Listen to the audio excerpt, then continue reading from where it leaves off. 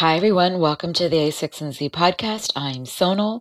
Today we have the very first episode for a new book coming out November 10th by Virginia Pastrel, The Fabric of Civilization, How Textiles Made the World, which is all about the central role of textiles in the history of technology, science, commerce, civilization itself.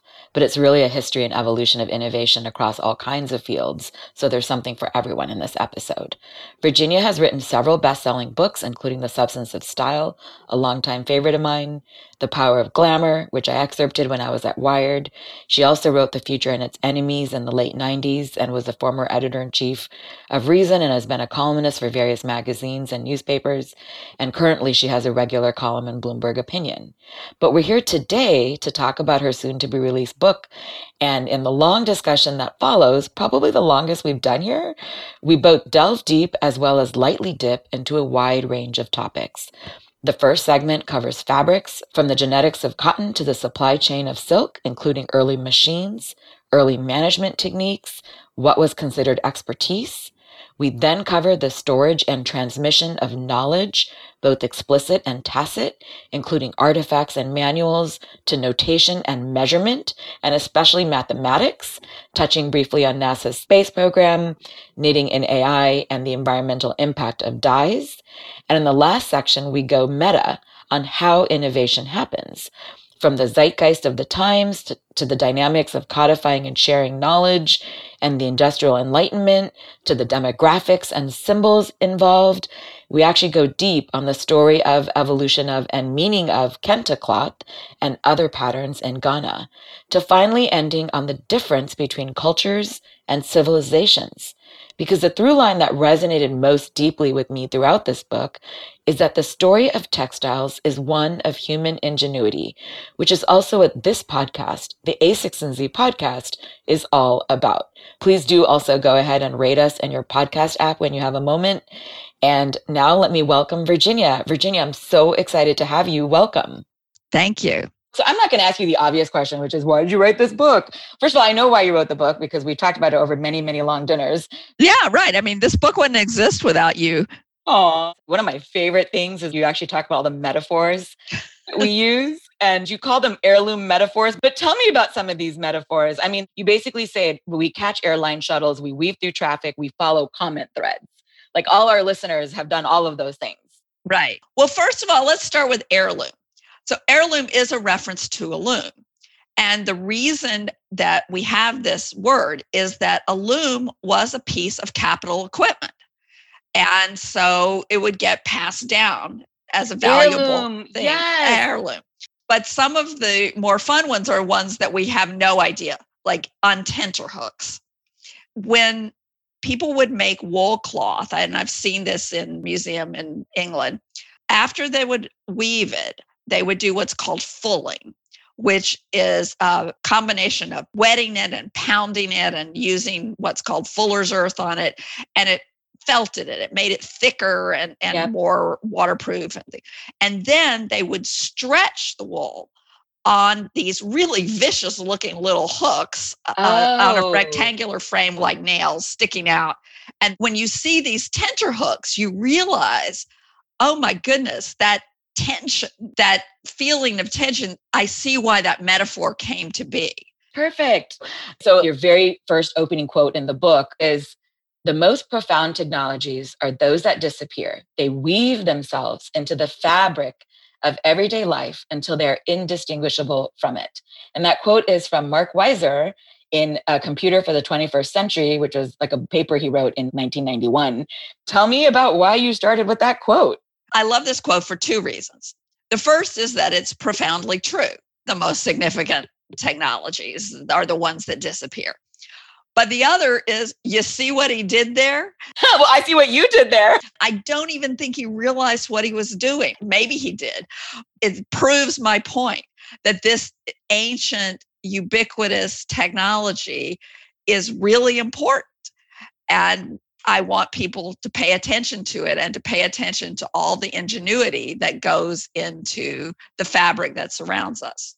A little known fact about that Mark Weiser quote, and I remember this when I was at Park and I was writing up like some language for a living museum project.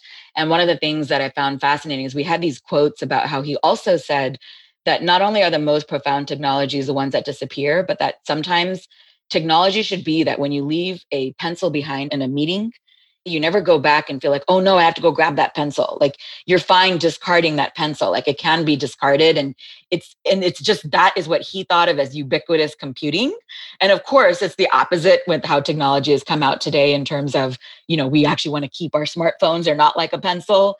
But the idea that something can become so ubiquitous as to be discarded. I love that quote also evokes that, which I don't know if you were aware that it did, but you yourself in the book talk about how we suffer textile amnesia because we enjoy textile abundance.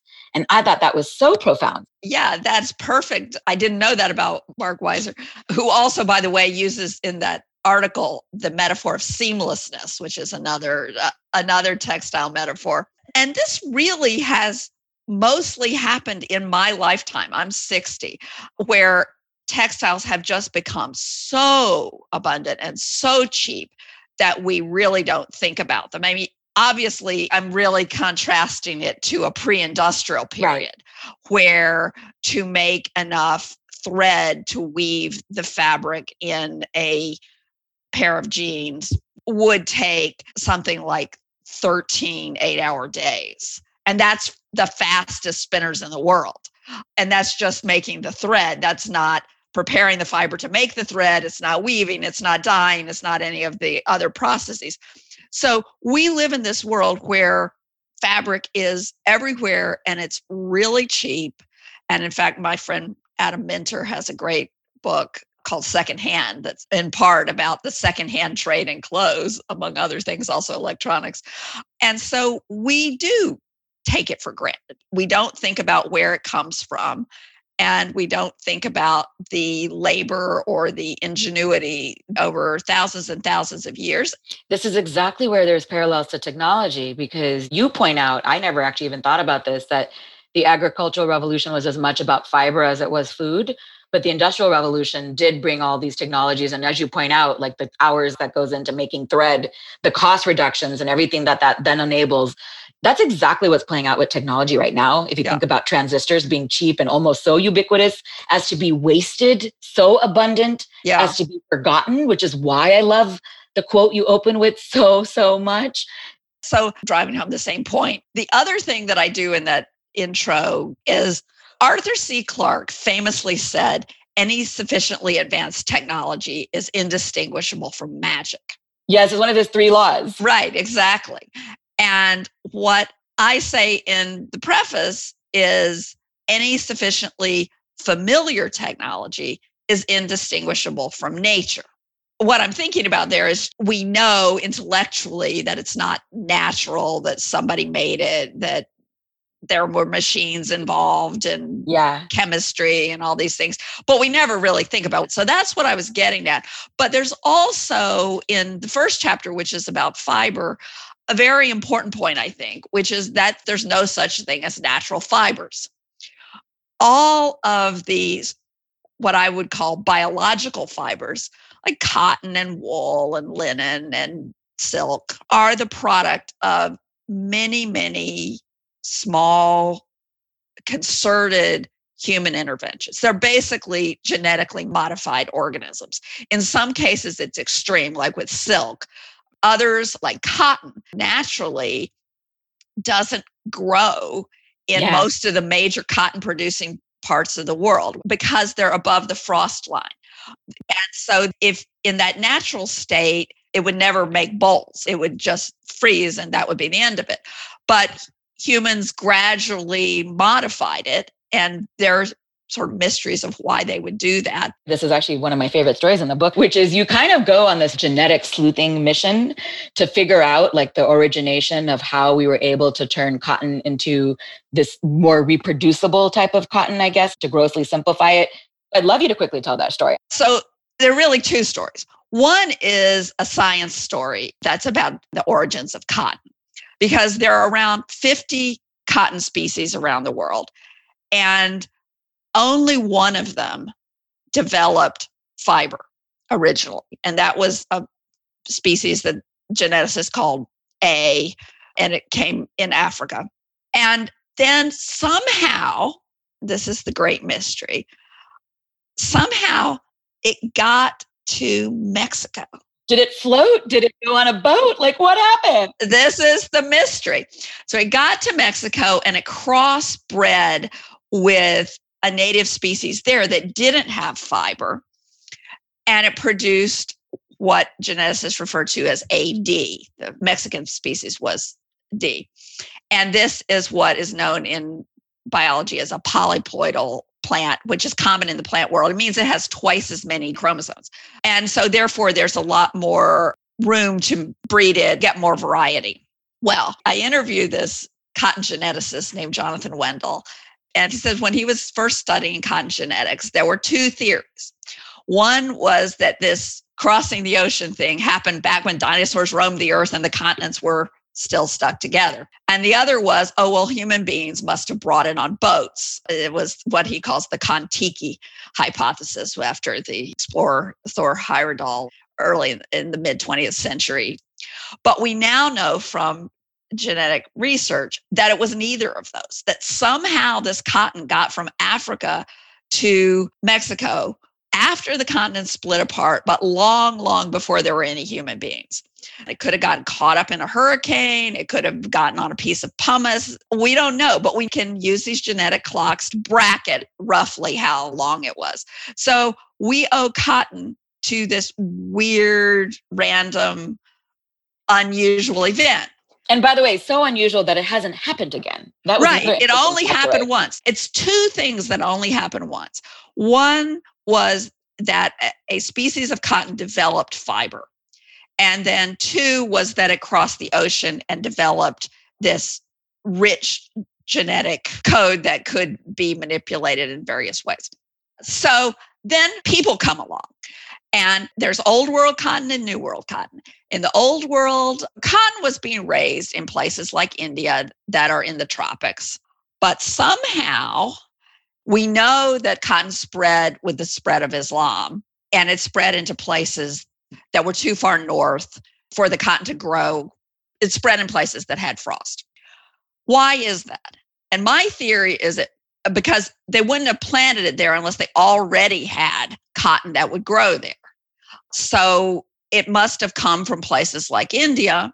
And why would Indians raise cotton that could survive frost? It's a tropical climate. It's a tropical climate. They don't need to. So my theory is it might have been a commercial consideration. That essentially, if your cotton bloomed first, you could get to market earlier and get a jump on the competition. And so over time, there would be sort of competitive pressures to get cotton to bloom earlier and earlier. And then once it bloomed early enough, like the cotton we have today, it would be good for planting farther north.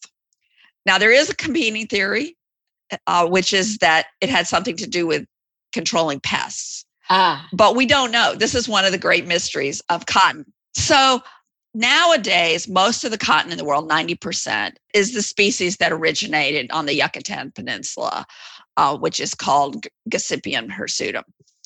And it didn't survive terribly well above the frost line late into the 19th century.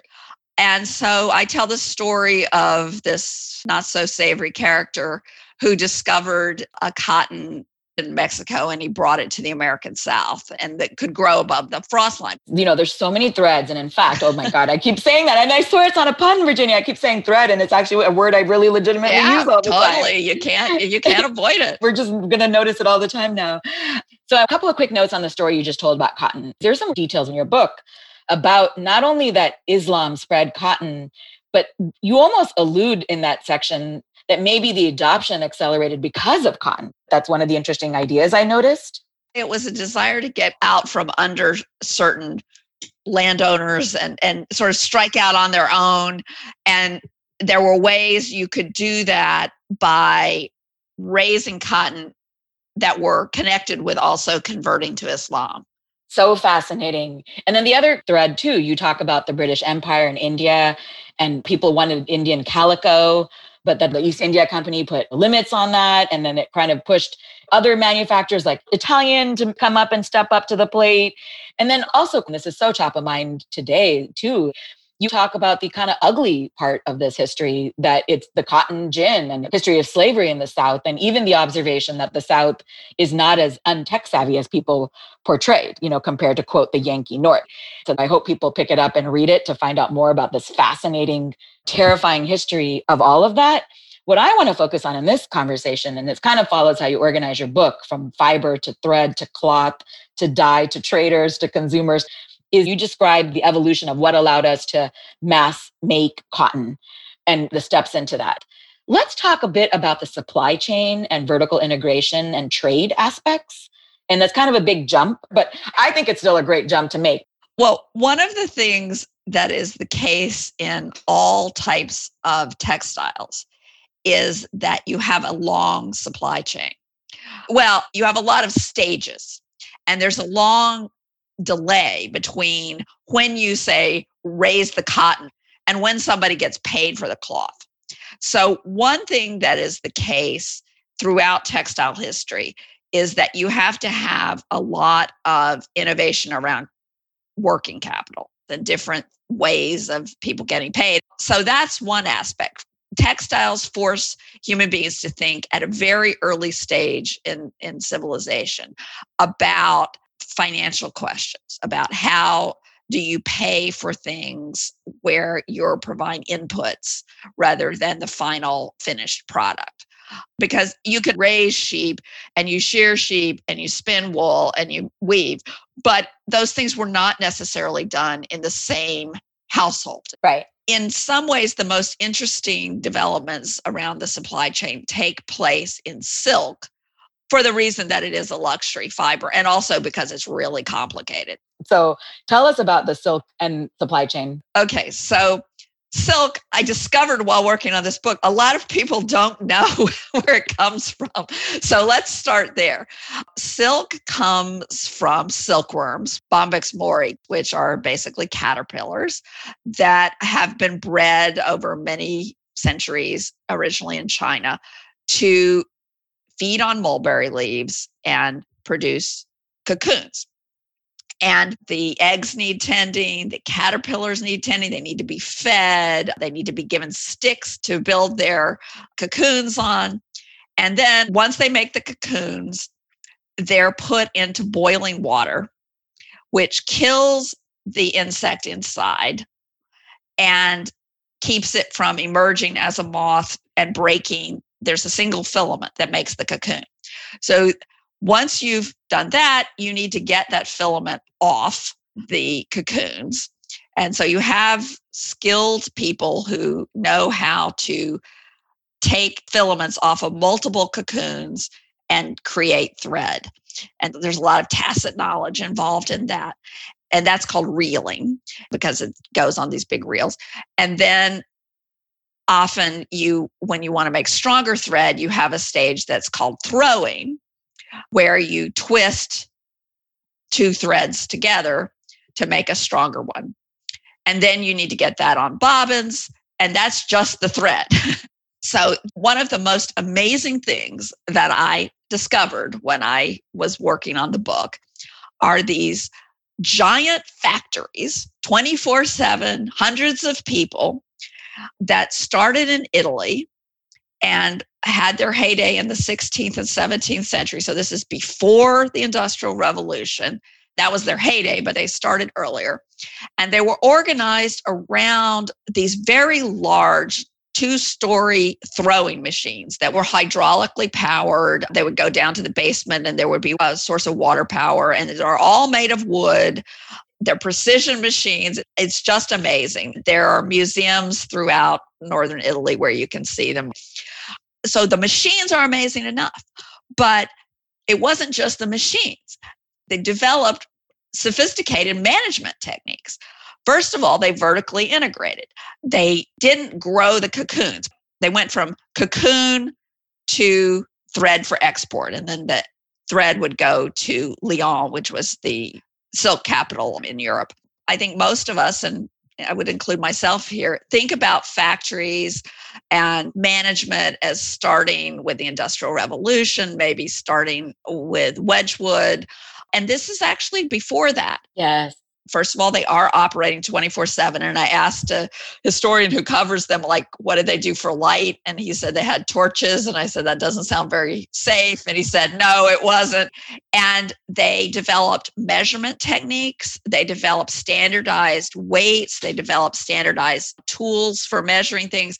One of the things they developed, which is used to this day, is the idea of measuring the fineness of thread by having a standard measure of length and then how much the thread weighed given that length, which gives you some idea. That ratio can tell you how fine the thread is.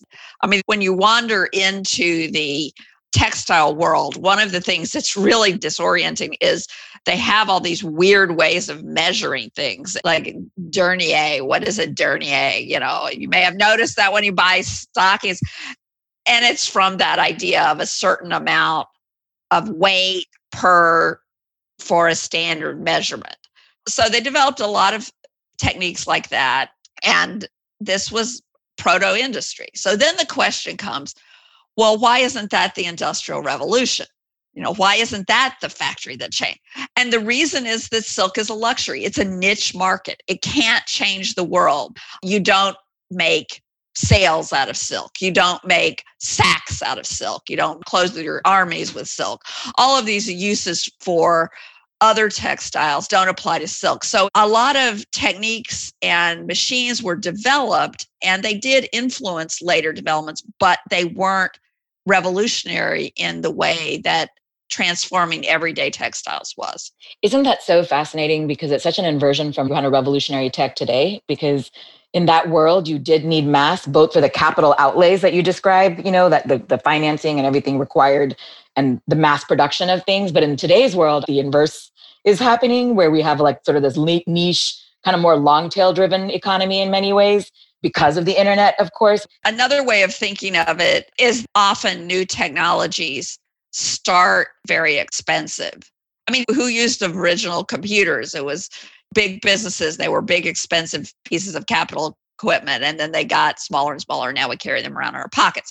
You sometimes have sort of luxury items as the first way into a technology because you can finance it that way and justify a higher price. Now, I don't want to push it too far. That actually applies in terms of silk versus other things more to the development of looms and the draw loom and jacquard and his famous punch cards, the one thing that all technology people know about. So you have this phrase, management measure machines. And those three words just popped out to me, because that to me is the art of technology and startups as well, or any business enterprise. But then you do point out a fourth M, which is the role of the maestra, which I didn't know what that was. Yeah. Tell us about the role of the maestra and how why that's so significant in this supply chain and evolution from cloth to industry. So the maestra, that's the singular, is a woman with many, many years of experience at reeling. That is, taking these incredibly fine, I mean, they're strong, but they're like less than a human hair, finds off of the cocoons and twisting them together into a single thread. And the very best could make thread out of just two. And keep in mind, these are natural fibers. They're biological. They are not totally consistent. So one of the skills is matching up these fibers so that they are as consistent as possible, because that makes the best thread. So it's a really, really high skill job. One might even call it pattern matching, but keep going. Yeah, it is pattern matching. It is a form of pattern matching, along with a lot of manual skills as well. And you learn how to do it because you spend many years as an apprentice being the person who turns the reel that takes up the thread while the maestra is doing this and you're watching her. So you might spend 15 years doing that and acquiring all of that tacit knowledge. And these women were very well paid for the time because they were making a luxury product, but they thought about how to supervise people. They thought about incentives. So, for example, the maestre were not paid by the amount they produced because they wanted to ensure quality. Yes. They were paid by the day or by the time. Oh, by the way, I underline that because I thought that was such a great example of incentive alignment. Like modern management practice thinks about these very questions. Right, exactly. So they were thinking about incentive alignment. So you mentioned the ratio and this sort of mathematical problem solving that was already happening with the threading that the maestra did, the thinness, the thickness, et cetera. You also mentioned, in the book as well, you open with this idea that technology means so much more than electronics or machines, which I love. And that is exactly what the book is about. But also to me, the theme of this book, and in fact, of the article that you did for Eon Magazine, the one that I set you up with Ross for, is that the story of textiles is one of technology and science.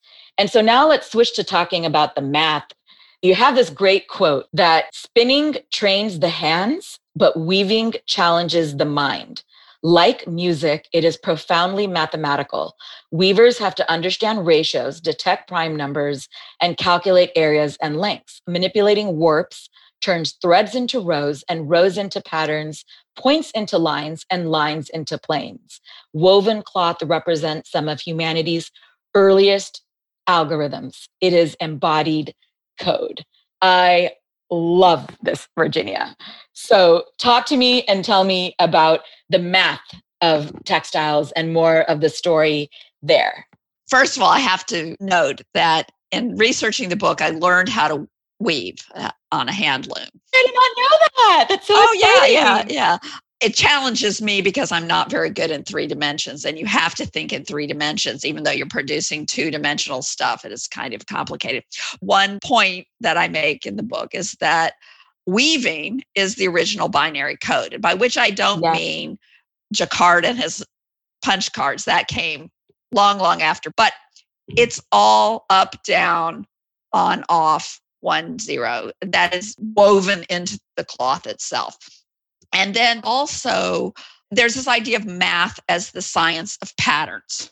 And I talk in the chapter about Andean weaving and the use of symmetry. And the people who are doing it aren't necessarily thinking, I'm following algorithms. It's sort of like the old thing about I'm speaking prose, but it is profoundly mathematical. Right. And one of the really interesting speculative theories that I talk about is the idea that Greek arithmetic might have originated by the challenges of working on warp-weighted looms, because you have to know about prime numbers, especially on those types of looms and the techniques that they use. And another thing, which I didn't get into the book, Judy Frater, who ran the place that I went to in India, where I learned how to do printing and dyeing, she makes the point that in creating these complex printed fabrics in India, there's a tremendous amount of ratios because you want to get the repeats exactly right. You need to be able to think mathematically to get things to look right. That's fantastic. One note in the later part of the book is you talk about this 1976 study from Van Egmond, and it talks about abacus manuscripts and books and how he emphasizes their practicality, and the classical view of mathematics inherited from the Greeks was the study of abstract logic and ideal forms, whereas the abacus books treat math as useful, which I thought was so fascinating, because when I think of the fundamental challenge of learning and teaching mathematics, which is like my old world of work and research, that is the challenge right there. Yeah. So first of all, these abacus manuscripts have a very misleading name because they're the opposite of abacus manuscripts. In fact, they're teaching people how to do pen and paper calculation, not how to use an abacus. And there's a history, which I explain about why they're called that. But you had in the early modern period in Italy, the development of these schools where people who were going to be merchants would go when they're kids to learn how to do arithmetic. sort of in between calculation and algebra. They do all these word problems, which if you were solving them today, you would set up with variables and unknowns. And this was driven by essentially the need of textile merchants to this new type of arithmetic, which was incorporating the Hindu Arabic numbers and the zero, all of these things that were moving away from using Roman numerals. So these are business problems. A lot of them have to do with the currency conversions, with lengths, and if you get this much money for this length, and how much would you get for this length, all of this sort of thing. With it's the cloth trade driving a kind of mathematical education. And one thing that's interesting is that these teachers were the first Europeans to make a living just by math. Oh, they would right. teach these That's schools, so and they would also hire out as consultants, particularly for various construction projects where they would be doing more sort of geometrical calculations. So that was driven largely by the textile trade. I love that. I can't even tell you on so many levels. So knitting is such an interesting thing to me because a lot of people describe how knitting is technology. And so I'd love for you to say more about the science and math of knitting. Well, the interesting characteristics of knitting mathematically have to do with its three-dimensional qualities. So there's an actual mathematical paper called Any Topological Structure Can Be Knitted. And there are pictures in the book of things like Klein bottles that have been knitted. From a practical business point of view, this is very important because we are at a technological moment where 3D knitting, which has been around for several decades, is becoming more and more important. And it's driven by the mathematical characteristics of knitting, the computing power, and the shift where after millennia of being completely dominant, weaving is losing its market to knitting. Knitting is a relatively new way of making fiber. It started around 1200, whereas weaving goes back at least 9,000 years, probably more. And why is knitting taking over weaving? That was so surprising to me. So it's taking over weaving mostly because it's more comfortable, because it stretches in multiple dimensions. Also, a lot of the athletic wear that drives technological innovation in the textile and apparel industries, athletic wear and outdoor wear, is knitted. A lot of it is just this drive for comfort, which has only been accelerated by the pandemic. You make a funny note in the book about what you're wearing while you're writing it. And of course, I chuckled because every time I met up with you, we'd wear nice clothes. Oh, yeah. This is what I said. Everything I'm wearing except my jeans, my underwear, shirt, sweaters, socks, even my sneakers is made from knitted fabric. But this incredible expansion of knitting, it feeds into the business side too, where, okay, we have this ability to do three-dimensional knitting. It has historically not been as economical as making big pieces of cloth and cutting and sewing, but it does allow us to make more to order so that your inventories are in thread rather than in finished garments or cloth. It allows more variety. There are advantages to it. And you can knit an entire garment with no seams. Traditionally, most of the knitting that you have in your closet is pieced together, sewn together, just like woven fabrics. I don't know if you realized that you said that the comfort quality of knitting is that it's essentially seamless. And that, of course, goes back to the Mark Weiser quote, because earlier you said that the other word in his big paper was seamless.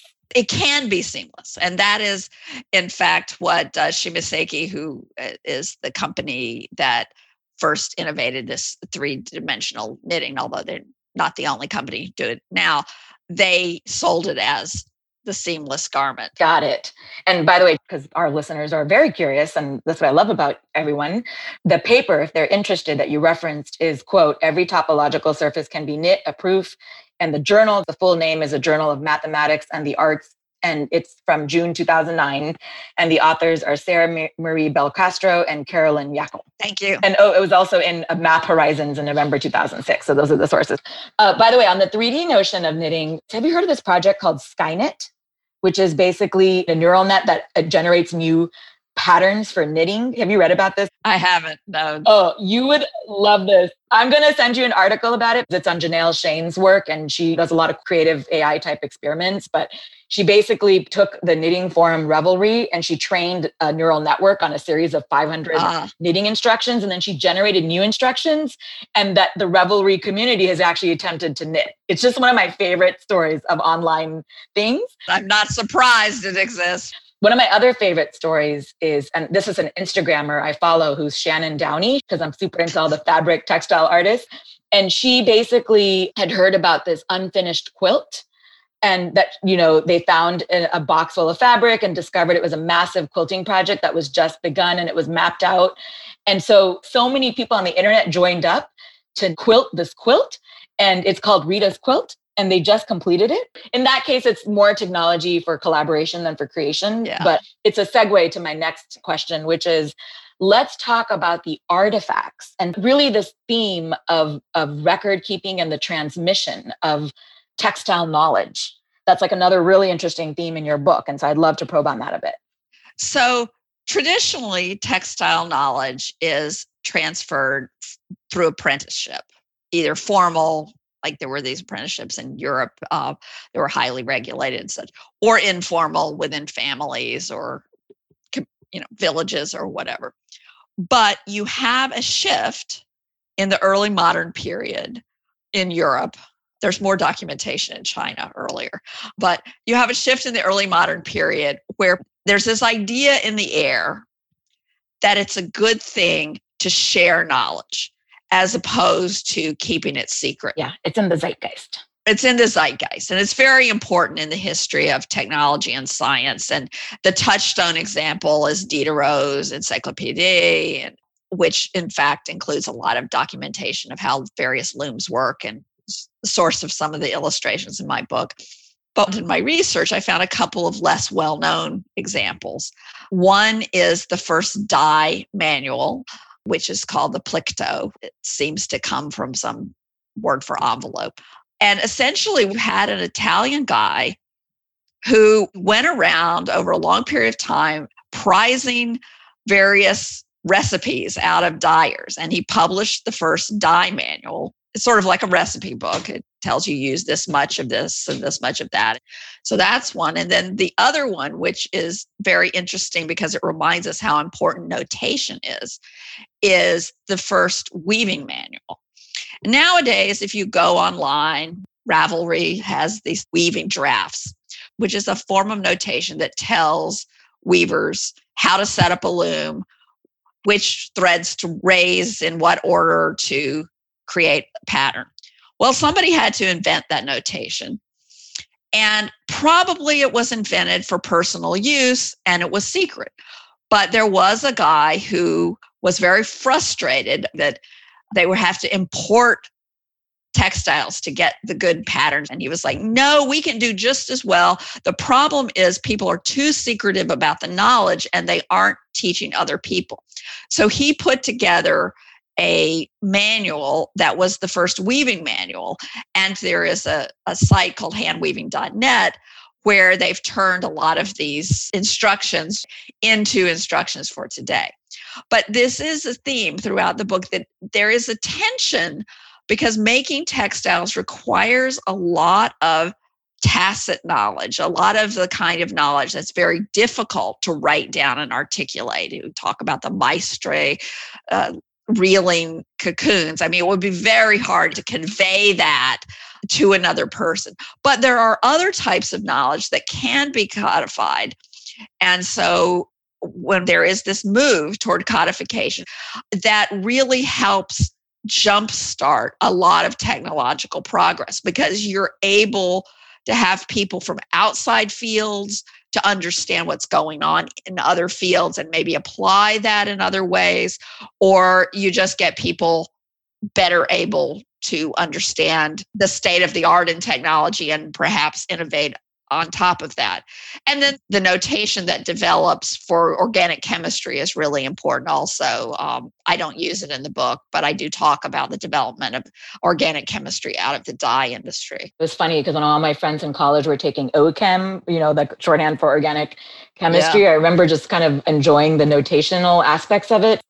So basically, the manual encoding helped make the notation more standardized and common as well. And then there was a zeitgeist move of making the knowledge and artistry of weaving more public. You quote Ziegler, who did that original weaving handbook, that quote, "I hold that it would be possible to produce many more artists in all branches of technology if only there were no shortage of publishers," which I loved because what it told me is that manual was basically the printing press moment of the textiles industry. Exactly. And this resonates so much with today in terms of all the riches we have available online, which includes not only printed stuff, but videos, which are incredibly important in people learning how to do things. But it also goes to the tensions that we have around copyright. Yeah. The history of textiles is full of industrial espionage. I have a few examples in the book, but people are constantly trying to keep stuff secret and other people are trying to get it because it's very valuable. I'm glad that you shared that in the book. And I don't know if you know this, but I actually interviewed Joel Mokyr on this podcast a number of years ago. Yeah. The podcast is called Knowledge Builds Technology and Technology Builds Knowledge. And it was about the Republic of Letters and its role in what he calls the Industrial Enlightenment.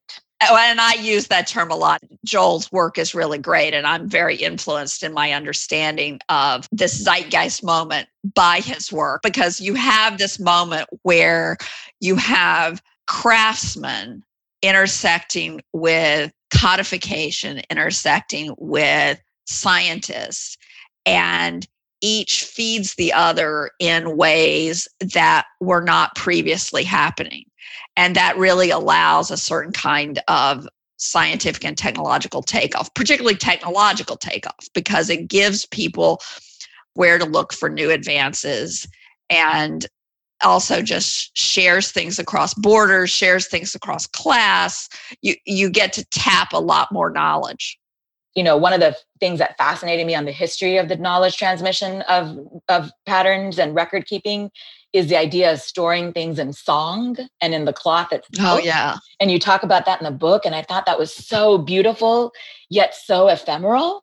And so one thing I wonder when you talked about how it's really important that we now have videos for so many, do you worry about the artifacts of the future and how future historians might come back into our time and look at some of this? I don't know if you have any thoughts on this, but I was intrigued by this idea simply because you opened the book talking about how over half of the tablets that were uncovered on Crete when they were doing excavation of the ancient Minotaur labyrinth area, they were textile tablets. And will future generations have those concrete artifacts? I'm very seduced by that idea of ephemerality and permanence. Well, I am a great supporter of the Internet Archive. I think it's an incredibly important organization. We actually had Brewster Kahle on the podcast. It's incredibly important. So do we lose this kind of traditional knowledge? One thing that's interesting is since about the 1970s, there's been a tremendous appreciation and recording of people's traditional knowledge about traditional crafts.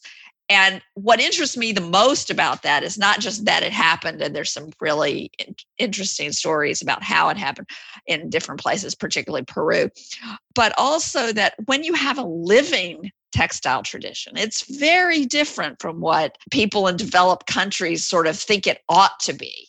It's not static. It's not producing the same thing that the ancestors produced. It's subject to all the kinds of changes that affect all of us. And you have people adopting and adapting their traditional techniques for the world they actually live in, which is the 21st century world. And I tell some stories from Guatemala, and I've also written about some stories from Chiapas in Mexico. That was not the book, it's in an article. It's online. All of these things are on my website also.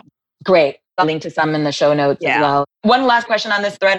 I did think it was interesting that you talked about how programmers first wrote code using punch cards and this idea of how NASA produced rope memory. So there are two intersections between early computer memories and weaving. The first, which was the dominant form of computer memory before the development of silicon chips, was core memory. And essentially what you had was weaving. You had threads, copper wires going horizontally, intersecting with ones going vertically, just like cloth.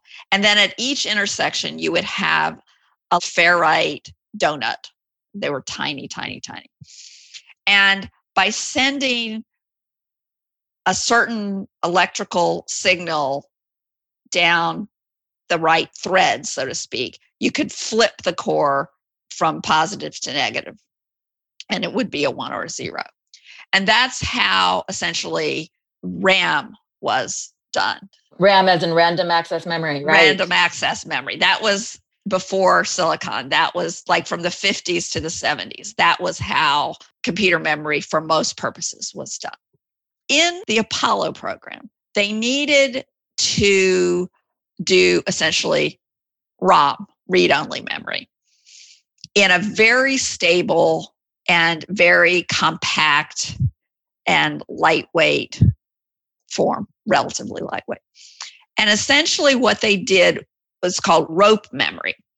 Instead of having the intersection of the warp and weft, so to speak, with a core that could flip, they would write the program on punch cards, they would debug it, they would get it all working, and then they would code it into wires that either went over or under, depending on if it was a 1 or a 0. And so it was literally software you could hold in your hand. It was this physical embodiment. I mean, I guess the punch cards are a physical embodiment too, but this was much more compact. And that was used in the Apollo program. What is rope memory but the code that runs the space program? It's a perfect thread to end the section of how to store knowledge, transmit knowledge. I also love, throughout your book, there's actually a few semiconductor analogies smattered about. I finished Andy Grove's high output management book recently for the first time. People have been telling me about it for years, and I finally read it this year. And I was so struck, though, by how much semiconductor manufacturing actually applies to creative work, too. And it's just so fascinating when you see all the analogies from semiconductors to textiles as well, and in some of these creative crafts as well. So I just think that's fantastic. We don't have time to go into the dye chapter. You already pointed out how the dye industry was one of the earliest applications of some of the organic chemistry notation. But the one interesting fact that I wanted to quickly flick on in this chapter, which was really counterintuitive and quite surprising to me, especially because Andy McAfee and I did a podcast on his book, More from Less, is that people have this assumption that the past was more environmentally conscious than now. And in fact, that's not true. Yeah. One thing that people don't realize, particularly when they talk about natural dyes, is they're very messy, very smelly, indigo particularly, which is a wonderful, wonderful dye, but it stinks. And it's not even the stinkiest dye that I talk about in the book. So there's that. And then the other thing is dyeing uses a lot of water. And I was really struck by this when I took dyeing classes in India. In Adipur, which is in Kutch, which is a desert area. So it's in Gujarat. Yeah, it is. It's my home region. So it's not like water is plentiful. But I came from California, Southern California, and we were in a drought. And so I was hyper conscious of the use of water. And they're just using tons of water, throwing the water in the yard, throwing the water in the yard. And this was not particularly polluting, but it really struck me the combination of the history of dyes as this kind of thing that you wanted outside town. People didn't want to be next to dyers, with this use of water even today. And I think when we think that in the olden times, everything was environmentally benign, that's partly a matter of scale. When you have large scale production, you're going to use more of everything. But it's really the very modern plants, and I talk about a dye house I visited in LA, that are using really precise measurements and looking for innovative ways to save on water, save on energy, save on time, save on labor. all the economic factors as well as the environmental factors, that's where you really get the innovation that becomes environmentally more benign. It's not by going back to the past. It's sort of this yearning for a past that never was. Yes, And exactly. the technology is the way forward. And if we do want to do a lot of these great things. So now some kind of meta theme questions around innovation. So you actually have a chapter at the end called Innovation, which made me chuckle because actually your entire book is about innovation. The whole book is about innovation, but actually my editor, I had a great editor, but her idea, we were talking about this last chapter, she said, why don't you call it innovators, which is parallel to traders and consumers. But there are innovators in every chapter. It's not orthogonal, both the warp, the weft. So let's kind of come full circle. You'd say that to weave is to devise, to invent, to contrive function and beauty from the simplest of elements. And I thought that was profound because I think that is exactly what innovation is. It's transforming something into something else, or taking building blocks like Legos or words or code and turning them into something else. Or Chris Dixon in his post described how code is the encoding of human thought. And in your book, you actually have a line in the chapter on fiber where you talk about Hardy's work and how when you twist things into forming ropes and knots, that it demonstrates an infinite use of infinite means and requires a cognitive complexity similar to that required by human language. So I want to ask you about more of the how versus the what, which is you say that this is a story of innovation, things that are both famous and forgotten, incremental improvements and sudden leaps, repeated inventions and once forever discoveries. So I'm going to have you do very lightning round style. Give me an example in the meta story of innovation of an example of something famous, even still famous today. The invention of nylon by Wallace Carruthers. Nylon is the first polymer fiber. And in fact, Carruthers is the person who figured out what polymers, which also come in protein forms, he figured out that these really were these giant molecules and he demonstrated it. But nylon is the first synthetic fiber and the first polymer. And I tell the story. The inventor is less famous, but nylon is famous. And give me an example of a forgotten. I mean, I guess your whole book has a lot of these, but a forgotten one. So the person that I would really love to know who invented it is somewhere in China, there was probably a woman was involved in the silk production who figured out what we now know as the belt drive. And the particular application was what is called in spinning a spindle wheel as opposed to a spinning wheel. She figured out how to take a big wheel and put a thread or a belt onto a little wheel, and you could turn the little wheel many times by turning the big wheel. Basically, what this person figured out was you could turn that not load-bearing wheel on its side and attach it to another wheel, and then you could have it turn faster. And this is incredibly important in the history of textiles, and it's incredibly important in the history of machines. And we have no idea who did it, although we have a reasonable idea of what kind of person it was and where it was. Okay, so that's famous and forgotten. So now let's do incremental and big leaps. So give me an example of an incremental improvement that was important in advancing the fabric of civilization. All the incremental improvements in the quality of cotton, for example, and not only breeding cotton that could grow above the frost line, but making it more disease resistant, making it longer fibers, more per bowl, all of those kinds of incremental improvements. Now give me an example of an opposite of incremental improvement, a sudden leap.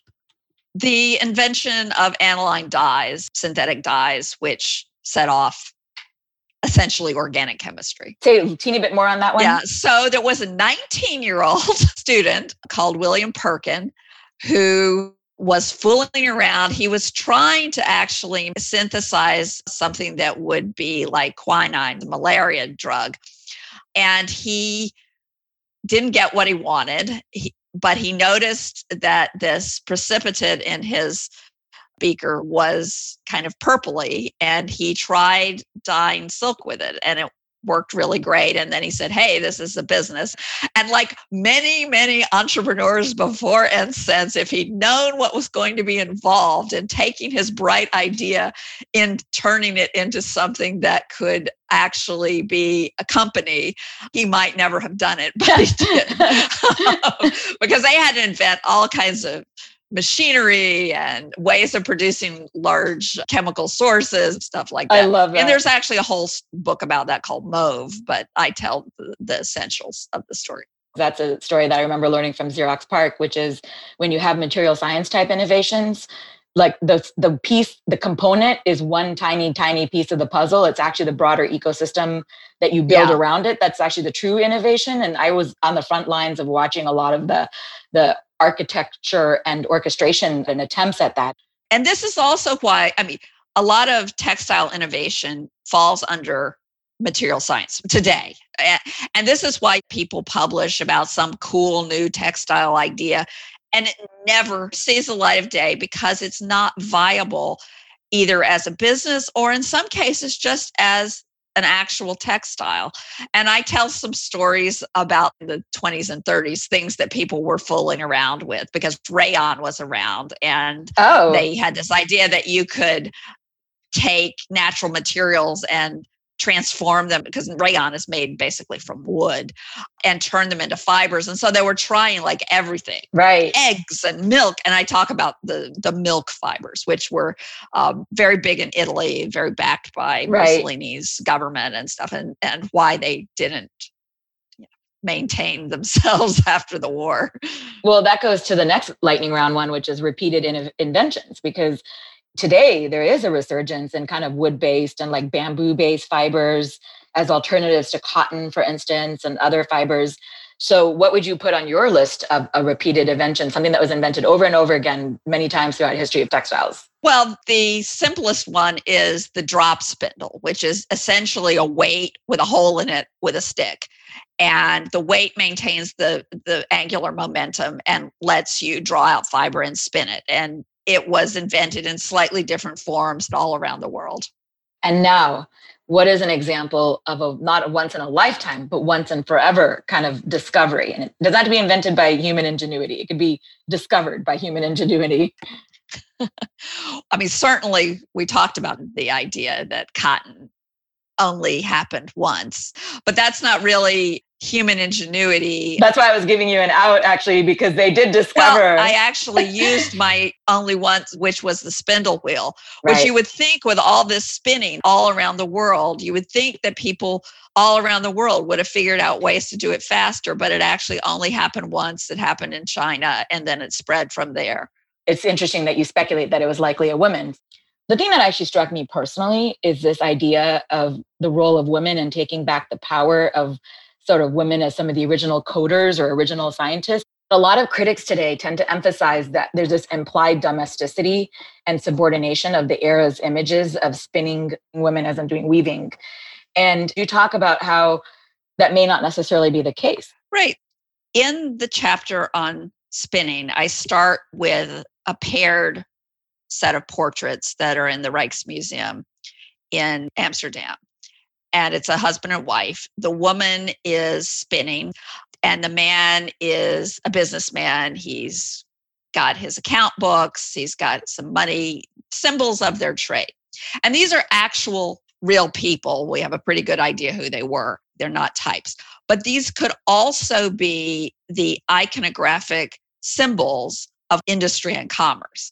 Before smokestacks became the images of industry in the, say, 19th century. Right. The symbol that people used to symbolize industry was a woman spinning, because this was the epitome of sort of productive labor that's making something, as opposed to commerce, which is trading something. And so you would have these very common images, and that's because it was an incredibly important activity. Cloth consumes enormous amounts of thread, and there was never enough thread. That is why, in fact, it made such a big difference when you have the Industrial Revolution. Why does it start with thread? Because thread is incredibly in short supply always, and it's this input into all these different kinds of uses of cloth, everything from sacks to sails for the British Navy to all of these kinds of things, really important. And so women's work, it was domestic, but then a lot of men's work was domestic too. And it's not a symbol of subordination. And these portraits is a symbol of equality. And in fact, if you look at the construction of the portrait in sort of a deep art analytical sense, like their hands are in exactly the same positions, it's commerce and industry as equally important. And by the hands, you mean that there was a certain curl. You described this in the book. Exactly. That shows it wasn't just someone posing. It was the precision of an actual weaver who knew the art. She is actually positioned like she knows the art. And then his hands are more artificially posed with the coin and with the book and stuff, but they mirror the positions of her hands. So then the last tension is that you open the book talking about how this is so ubiquitous across cultures. And in fact, when you describe the words that we use, you talk about French words like métier, you talk about non-European words, like in the Mayan language, the terms for weaving designs and hieroglyphics, both use the same root. In Sanskrit, the word for sutra, which now refers to like a religious scripture, it originally denotes a string or a thread. You talk about the word tantra, which is tied to tantrum or warp or loom. The Chinese word zuzi, meaning organization or arrange, which is also the word for weave, and chenji, which means achievement or result, which originally meant twisting fibers together. So basically, you really outline how this is so ubiquitous throughout multiple cultures. So now I'm going to just have you tell me one last story, which is the story of kente cloth. I think what's really fascinating to me about the kente cloth chapter is my mom is born and raised in Uganda, which is not originally where kente cloth is from, right? Her whole entire family is from Uganda. Right. And so I grew up. So they come to the U.S. after. So it was the Idi Amin, exactly. Yeah. I remember when that happened. I remember when that happened. It was before I was born. My grandparents, her parents got relocated to the UK, and my aunt went to Sweden. But I grew up surrounded by African fabrics. And then we have this political moment where people are using kente cloth as a symbol. The thing that I want to focus on, and especially, by the way, because it also, to me, tied together your other books. And that includes both glamour and particularly The Substance of Style, where you talk about how fashion, very resonant on that one. It's very resonant on that one, because you talk about how fashion is totemic. So West African weavers have, for a long, long time, made cloths that are called strip cloths, which is that they weave 4 to 6 inch wide strips, which are then sewn together into a complete cloth that's then wrapped around the body in various ways. And this is ancient. And in fact, I talk in the book about how strip cloths were even used as currency. Cloth as coin. That was so cool. Kente cloth is actually fairly recent, dates back to the 18th century, probably 19th century. We don't know exactly when it originated. And in Ghana, there's a great contestation between 2 ethnic groups, the Asante and the Ewe, about who invented it, because it's the national cloth and source of great pride. And I talk about the research that's been done that suggests that its distinctive weave pattern was probably developed by the Ewe, but quickly adopted by the Asante, who then put on their preference for bright colors, which is very much what we associate with kente cloth. And what makes kente cloth distinct is not the patterns, although they are distinct and interesting. It's the way it's woven. It is woven in alternating sort of squares of warp-faced and weft-faced weaving, so that it's something you could not produce a total kente cloth on an industrial loom. It has to be woven in these strips, and the strips have to be put together, and there's a special loom that was invented to make this kind of pattern. Kente cloth is very interesting technologically or artistically because it requires a great deal of forethought and planning. So that's interesting. Now, what makes it particularly interesting, and of course resonant in the US, is how it went from being a kind of cloth for particularly Asante aristocrats, to then when Ghana became independent and you had this sort of Pan-African idea, it became a symbol of sort of Africa in general, the African diaspora. Muhammad Ali went to Ghana and he wore kente cloth. It was a big deal. The president of Ghana was photographed in Life magazine shaking hands with Dwight Eisenhower on a state visit to the US, and he was wearing kente cloth. And in moving from Africa to the United States, its meaning and even its physical characteristics changed. First of all, the Asante elite were not related to the ancestors of African Americans. Their ancestors were the ones who sold into slavery. But textiles mean what people want them to mean, how people use them, and their meanings evolve. And so what you had was, first of all, you had this transformation in the 1960s of kente cloth from being a symbol of a tribal elite and a national elite to being a symbol of African pride and the African diaspora. And then you started to have people who were famous, like W.E.B. Du Bois. They would put a little kente cloth in their stoles that they wore with their academic robes. And then at Westchester University in Pennsylvania, students adopted this, Black students, to symbolize their pride in their academic achievements and their racial identity. And they started wearing not a whole piece of kente cloth, but essentially something that amounted to one of the strips that it was made from. And this spread to becoming a widespread custom, particularly at graduations. Yep. And this is what a living textile tradition does, because people want many different things out of textiles. And one of them is an expression of their identity and also who they want to be, who they aspire to be. And then you have kente cloth also go from being always a woven pattern into being frequently a printed pattern for all kinds of things, where it takes on this kind of new meaning and new purpose. So kente cloth has had many different incarnations, and it has different incarnations in Ghana. I mean, the top weavers of it make new patterns all the time. There's a Ghanaian fabric maker that created a fabric featuring the Ghanaian president because he made lots of frequent televised speech appearances during the pandemic. Printed spectacles, floating against like the swirling red, white, and green background, which I thought was fabulous. And it even had symbols like padlocks for signifying lockdowns and plane propellers for the borders that are closed. It just goes to show how culture evolves so quickly in so many ways and people find meaning. I've also been fascinated growing up, going to India, that pattern, the history of patterns like ikat, like it's very, I love ikat. I do too. And it's widely used in Turkey, but then some of the techniques are, rooted in shibori in Japan, but shibori itself was something. They have their own kind in Guatemala.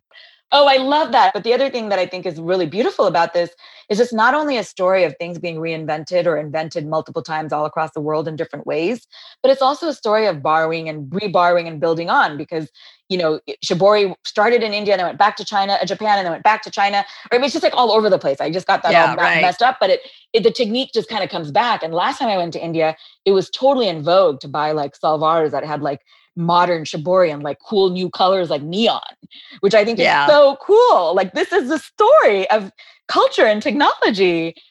But you also talk about how this is actually not about culture, but about civilization, and how there's actually a difference between the two. You can have multiple cultures within a civilization, and you can have a continuous civilization where the cultures change. And I'm not using it in a like civilization good, barbarism bad kind of way. I'm using it to describe essentially a survival technology that humans have as a way of transmitting, ways of protecting themselves against a hostile world and hostile people. And then the second idea of it is that it's cumulative. It builds, and that cumulative nature can be broken or it can continue. The example I use is, think about Western Europe in 1980 and think about Western Europe, or as it was known at the time, Christendom, in 1480. That is a continuous civilization, but it culturally couldn't have changed more. The politics were different. The people's understanding of the natural world was different. How they dressed was different. How they spoke was different. Every aspect that constitutes culture had significantly changed, but this cumulative civilization had continued. And what I've argued in a new article out in Reason, where I develop the idea about civilization in the current context, is that sometime in the recent past, we, for the first time ever, developed a world civilization. We had a coming together of East and West into a single civilization that hadn't been the case ever in human history before. So when I talk about the fabric of civilization, I'm talking about the continuous building up of knowledge and techniques and technology that helps knit together, to use a textile metaphor, different civilizations. So this is a great note to end on, because while you talk about how this book is about the fabric of civilization, which is cumulative, it has layers, it's about survival, cloth protects us. What you end the book on in your afterword is this beautiful quote, which is that this heritage does not belong to a single nation, race, or culture, or to a single time or place. The story of textiles is not a male story or a female story, not a European, African, Asian, or American story. It is all of these, cumulative and shared, a human story, a tapestry woven from countless brilliant threads. And that is the essence of this book, The Fabric of Civilization, How Textiles Made the World, by Virginia Pastrol. Thank you for joining this episode of the A6Z podcast. Thank you.